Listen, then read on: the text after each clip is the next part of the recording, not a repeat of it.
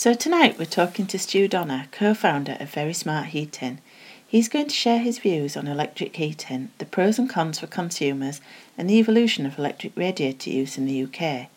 If you think of big storage heaters when somebody says electric heating, it's time to think again. Hi Stu. Hi. First of all, why did you leave your job working as a consultant to set up an electric heating company? That's a really good starting point. I've been working as a business consultant for some big blue chip organisations for a number of years. Essentially, if there was an area of the business that needed fixing, they'd retain me to review it and make some changes. I really enjoyed doing that, but I'd be away for long periods of time, and with a first baby due, it's time to start making some changes. VeriSmart Heating was an idea that we had. There were so many companies making ridiculous claims about heating products that one night we said, wouldn't it be nice if all the claims a company made were verifiable? And that's the very bit of our name. I'd ask any consumer to check what they're being told before they buy any product. But why electric heating? What's the interest there? How did that come about? So electric heating's got a terrible reputation in the UK. And it's really not fair, because we've got a legacy of using the wrong products in the wrong places. If you visit Europe, you'll see that our continental cousins don't have the same experience, and that's because their evolution of electric heating has been much more public and better received in places like France and Germany and Spain. We live in an area where there's no mains gas. It isn't an option for our home, but even if it was, there's more to consider.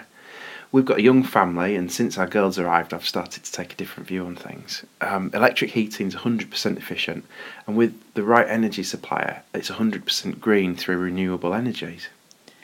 So you said that electric heating's got a terrible reputation in the UK. Is it true that it's the most expensive way to heat your home? It's such a loaded question. Many people don't have an alternative but to use electric heating. So is it the most expensive or the best option for them? With a central heating system, you have to push hot water around the whole system. With electric, you can get zonal heating, so you only need to heat where you need it. If you think about fuel poverty, if you've got someone who's unfortunately slipped into a position where the heating bill moves them below the official poverty line, wouldn't they be better just to heat one room in a controlled way? And that's what electric heating can offer. If you think about it as an expense, and if you think it's really expensive when compared to gas, you need to do more research. Have a look at our running cost section online. There's some examples on there, and then you can take that example and work out your own costs. So would you say it's better than gas then? No, I wouldn't, because that's not a verifiable claim. You have to take your own view on your heating, because there's so many different variables that only you really know about to do with your home. How well insulated your house is. Do you have the infrastructure in place? So is there a mains gas connection? Have you got a wet system? Is there radiators and pipes? How adequate is your current boiler? Will it be able to push hot water all the way around the system? Will it be able to continue to do that if you had an extension? Do you have a maintenance plan for your boiler? Could you afford one if you don't have one? In many ways, it's much easier to use electric heating. There's no maintenance, there's no servicing requirements, there's no emissions at the source other than heat. If you're a landlord, then yes, I'd say that electric could possibly be your best option. But if you're heating a large church hall for an hour a week, then I'll more than happily point you in the direction of a better idea. But for most people, it's a viable option. So why is the perception of electric heating so bad, do you think? I think it's what I said earlier. There are so many people making spurious claims. Just yesterday, I spoke to someone who'd been told by a different electric heating company that their radiators cost 1p per day to run. Well, if that's true, then the radiators won't be running for very long. Because people make claims like that, our customers end up having unrealistic expectations of the heating. And of course, that means that they're going to be unhappy. But it's not just that. It's sometimes the older heating systems that are not ideal. So by that I mean we've all got experiences of storage heaters, as an example. I've certainly got. I remember heating a flat with storage heaters. They're lovely and warm whilst you're out at work, and then by the time you get home and you sat in front of the telly, they're typically sort of cooling off. And then you plug in a 2 kilowatt portable convector heater. which, because of the off-peak tariff, isn't very economical to run. So it ends up being very expensive. But with the right electric heating system that works for you and works around you, it can be affordable, reliable, and warm when you want it. It doesn't have to cost the earth. Okay, so what makes your electric radiators different?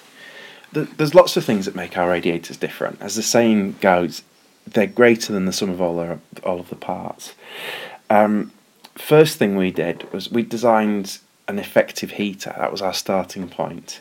So we started with them being functional over making them overly stylised. Then after that we looked towards the method of heating. There was lots of information that made us discount fluid-filled radiators or oil-filled radiators. And the reason for that is that we want our radiators to be safe for the long term. So we wanted no risk of leaks or moving parts or pumps. Once we'd eradicated that, we had to start looking for different alternatives. And ceramic very quickly became the front runner. It's much more expensive than producing an oil-filled radiator, but it's got really excellent thermal qualities for heating a room. After that, we moved on to looking at the controls. We've added features like open window detections, which actively saves customers money, but we've stayed clear of really gimmicky things. Accuracy is key too, as is controllability, which are all built in. And when you add all these things together and wrap them into a cast aluminium body, you've got a really premium product. So are they expensive then? I think you'd be pleasantly surprised. It's not a secret. We have a price list online on the website, and you're more than welcome to look it up anytime. Thank you. So I've seen you're not a fan of central heating systems. No, that's right. I'm really not. I just don't understand why you'd want to set a central temperature at a central location and have your whole house heated to it at those times. It's just crazy. Why not think about zonal heating? Heat your bedroom at the times you wake up for an hour or so, and at night while you're getting ready for bed. What about your living room? Maybe you want that at a higher temperature, say 21 degrees in the evening while you sat watching the telly. Maybe you want a lower temperature in the hallways. What about the bathrooms? What time will you be in those? Do they need to be 20 degrees like the living room, or could they be slightly cooler? Zonal heating means that you can lower your home's energy demands whilst not compromising your comfort.